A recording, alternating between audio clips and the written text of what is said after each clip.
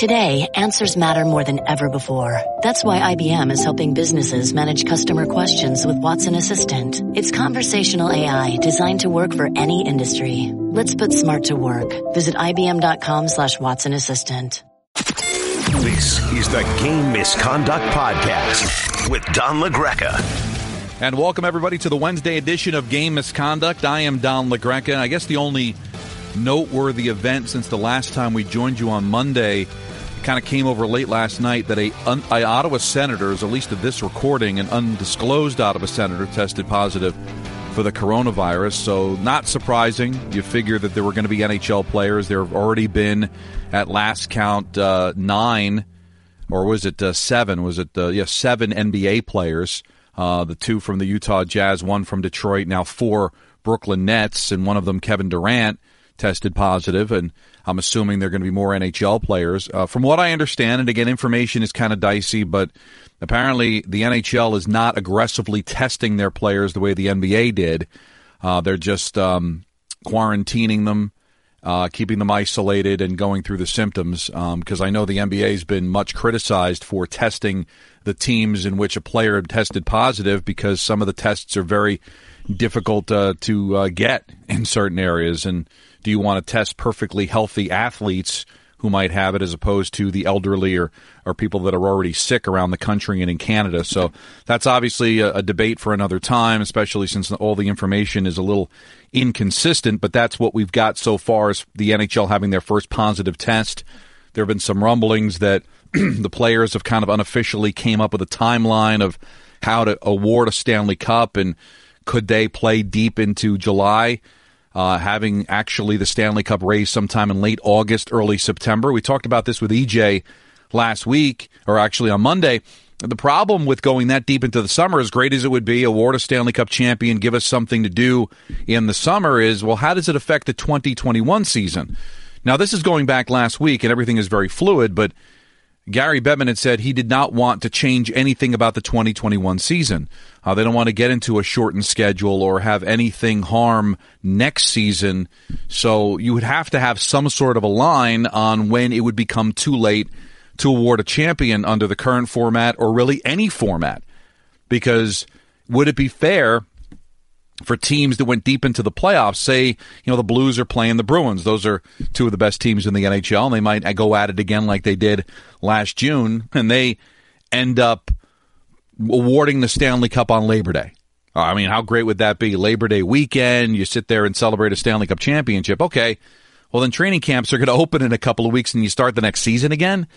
That seems kind of difficult to do, and it would be completely unfair to, all right, the team that won the Stanley Cup, okay, you're not going to have a kick coming, you just won the Stanley Cup, but the team that lost, or the team that went to the conference final, having like 2-3 weeks to get ready for the next season, these guys are going to get to the middle of next year and be completely exhausted because of the amount of hockey they played in a short period of time.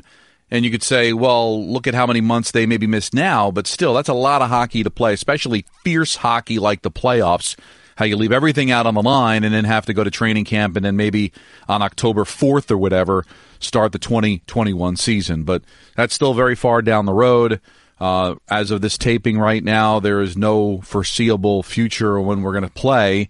But if you still go by the CDC's recommendation of 8 weeks, which is now getting closer to 7, we get to May, and then you could award a Stanley Cup champion. The one thing I would probably get used to, and it's going to bother a lot of people like the Islanders, like the Rangers, teams that are on the outside looking in, the Arizona Coyotes, that you might just have to go with the 16 that are in right now. And as unfair as that may seem, especially to the Islanders, who played 3 fewer games than Columbus, Columbus gets in a measly point ahead of the Islanders when the Islanders had games in hand. It seems unfair, but you can't start to think about fair and unfair in these situations. If you want to award a Stanley Cup champion and you make a decision, there's going to be somebody that's going to be on the wrong end of that decision. So you're going to have to kind of get over that. I think the NHL will do everything they can, but right now we're in the infancy of this thing here. It's March 18th. The first case in the United States was back in January. So, and it really has not hit home. This right now, today, is the 1-week anniversary of the last games that were played in the NHL. So when you go to that kind of moment, right? That big awakening was when Gobert tested positive from the Utah Jazz, and the NBA immediately shut down their season. The NHL shut down their season the next day, that Thursday, so tomorrow will be the 1 week anniversary of that. We're still very much in the infancy. We're a week into this thing. And when you're talking about it being a couple of months, we've just scratched the surface of information that we have, prognosticating where we're going to go here, and you just hope as we get deeper and deeper into this thing, and that's why I want to keep this podcast going at least 3 days a week, is to kind of update you on what we heard. But talking to EJ on Monday, talking to some people around the NHL since then, it's just right now we're in that holding pattern and just waiting, and it just does not look like it would probably be any time before the second week of May, and we're only in the third week of March, so we've got a long way to go, and that would be the best case scenario. So, since there isn't anything to talk about on the ice, I threw it out on Twitter today. I mentioned it to you at the end of the podcast on Monday, your top 5 hockey movies. Just yours. You don't have to come up with what you think is the all-time list. You know, if there's a movie that nobody saw but you liked it, then you can have it on the top 5 for you, just you personally. So this is my personal top 5. In full disclosure, and it's kind of become a thing with me, I have not seen any of the Mighty Duck movies. Now, that might seem like a travesty, but please remember, when those movies came out, I was deep into my 20s, so I always looked at that as like a kid's movie. If that's me being biased, if that's me being wrong, I am fully ready to admit that right now. But as of right now, I haven't seen the movie. And I'm one of those people that when you dare me to see something and I hadn't seen it or been there or done that, I almost feel like it's a sense of pride to just keep it going. I probably will see them at some point, but how can I put a movie on my personal top 5 if I had never seen it? So, number 5 is a short. It's only like a maybe 10 or 15 minutes long. It's a very short cartoon called The Hockey Sweater. I stumbled upon this years ago when I went to Montreal. My then girlfriend, my now wife Nancy, we went up to Montreal to see the Canadiens play.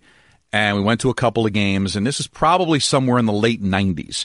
And we went and visited the Rocket Richard Museum, which ironically is not close to the Forum or to the Bell Center. It's actually closer to Sherbrooke, where the Montreal Expos played, by Olympic Stadium. There is a museum, a shrine to Maurice Richard, and we looked at all of the different artifacts that they had there. And then they had a room with a screen, and you hit a button, and you got to watch the sweater. Rock Carrier, and you might say, well, he must be Carrier because he's from Quebec, but he actually pronounces it Carrier, wrote a book about his experience growing up in Quebec and his mom buying him a Maple Leaf sweater instead of a Canadian sweater. And this was in the late 40s, early 50s, and how he was mocked and ridiculed by his friends when they all had Canadian jerseys and they all had number 9 Maurice Richard jerseys, and he had to show up to the skate and play hockey, pond hockey, with his Maple Leaf sweater. It is adorable. I suggest you go to YouTube, find it. It is incredible. It's short, it's sweet, but it's a lot of fun. It's a cartoon, but if you're a hockey fan, if you're a hockey purist, you'll fall in love with this. The Hockey Sweater. Check it out. You can probably find it somewhere on YouTube. Number 4, also to that theme of Maurice Richard, The Rocket. This came out in 2005, and what's really cool about this movie, I think it's very well done, and I know a lot of people will get frustrated because it's in subtitles if you don't speak French, but what's really cool about it is you have a lot of NHL players that are now former NHL players that are in the movie, like Mike Ricci plays Elmer Locke, Vincent Lecavalier plays Jean Beliveau, Stéphane Quintal plays Dolorad Saint Laurent.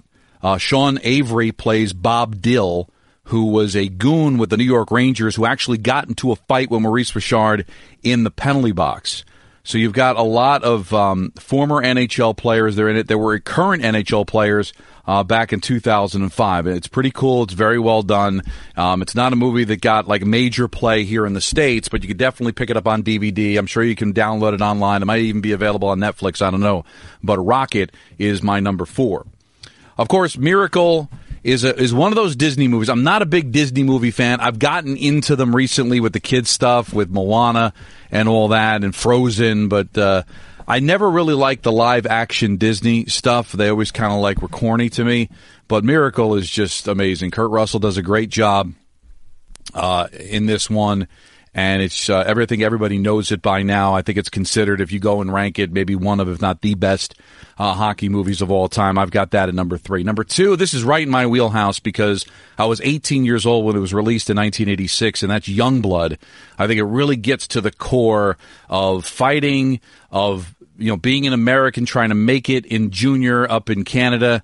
And I think Rob Lowe does a terrific job in this one. I think it's a terrific movie. Very well done. Patrick Swayze is incredible in this. A very young Keanu Reeves plays the goaltender. So Youngblood is my number 2. And number 1, I think it's a travesty if it's not number 1 on everybody's list, is Slapshot. And I know it kind of glorifies fighting and violence and all that, but it is so much fun to watch. It never gets old to me. That movie was released in 1977.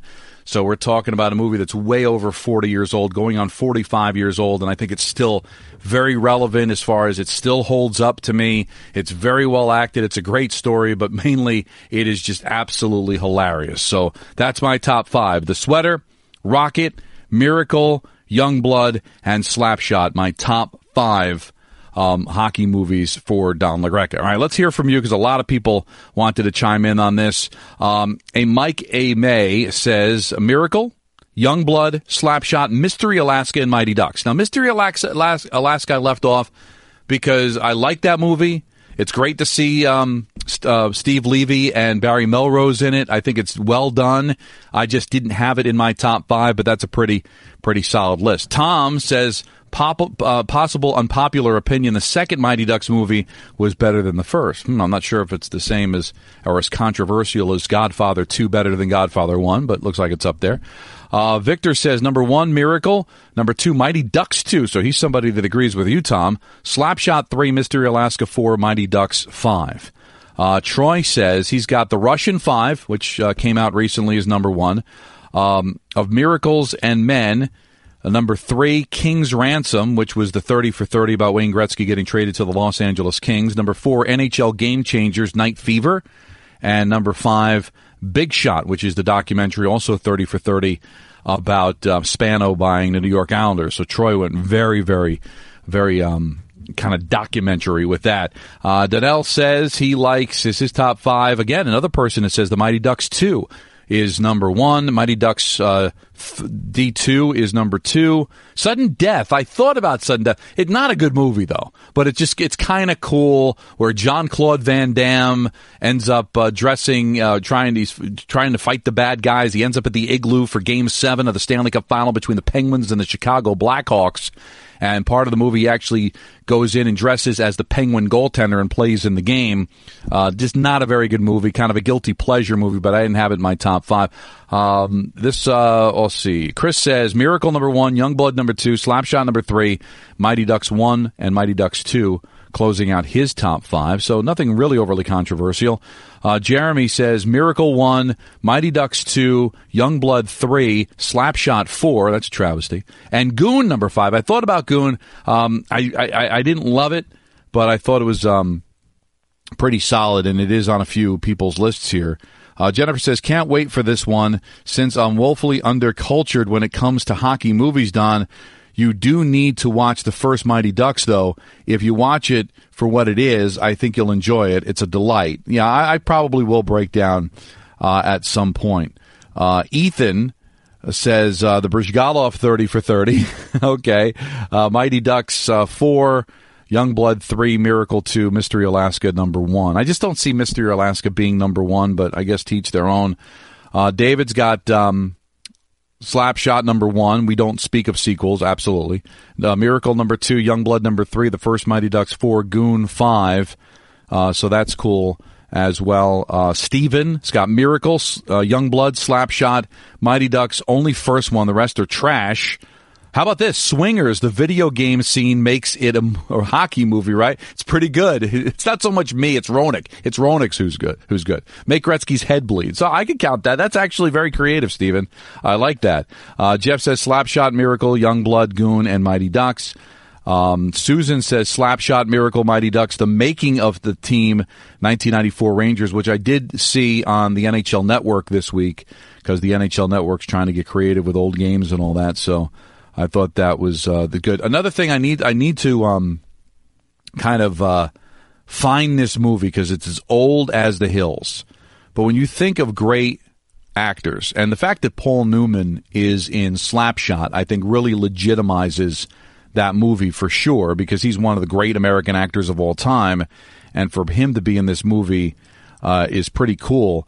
But when you think about great actors of all time, you think of John Wayne. Well, believe it or not, John Wayne was in a hockey movie. I have never seen it.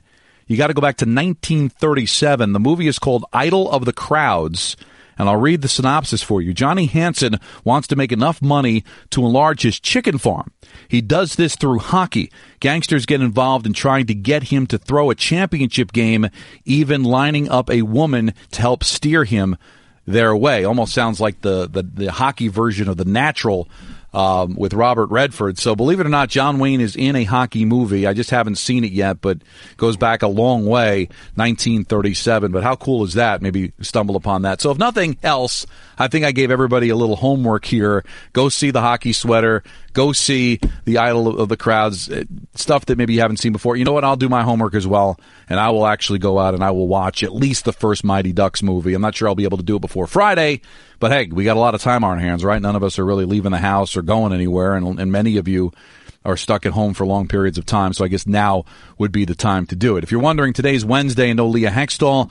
She was busy. She's okay. She was just busy today. Her job, obviously, is involved because she works at the government up in Manitoba, so they are very busy with the coronavirus situation, so she just could not carve out any time. We understand that, so we're hoping that maybe next week we can have her back on. But just in case you were just wondering why Leah wasn't on, no big deal. She just was busy, but she passes along her best, and if she gets some time in her busy schedule, she might be able to carve out her top 5. Would be interesting, somebody from Canada, what their list is like. I really appreciate everybody listening. Just judging by the amount of Twitter feed that we got, that there's a lot of people still interested in this podcast despite what's happening right now. But I just wanted to pass along to everybody our best wishes here. The information just doesn't seem to be good right now. I don't even want to get into all the different things from a political standpoint or all the speculation. We're just kind of going by what we know, which is not a lot, but we just need to be patient. We need to take care of each other. If you are sick, stay home. Even if you're pretty sure that it's not the coronavirus, just stay home. There's a lot of places, at least in my community and here in the tri-state area, that are offering delivery service for food, or that you could pick it up. And supermarkets and grocery stores are still open, so you can try to stockpile some. But obviously, flying and large gatherings and parties, I feel terrible for people that have had weddings scheduled that have to cancel them. But right now, it's just about being patient. It's about being safe.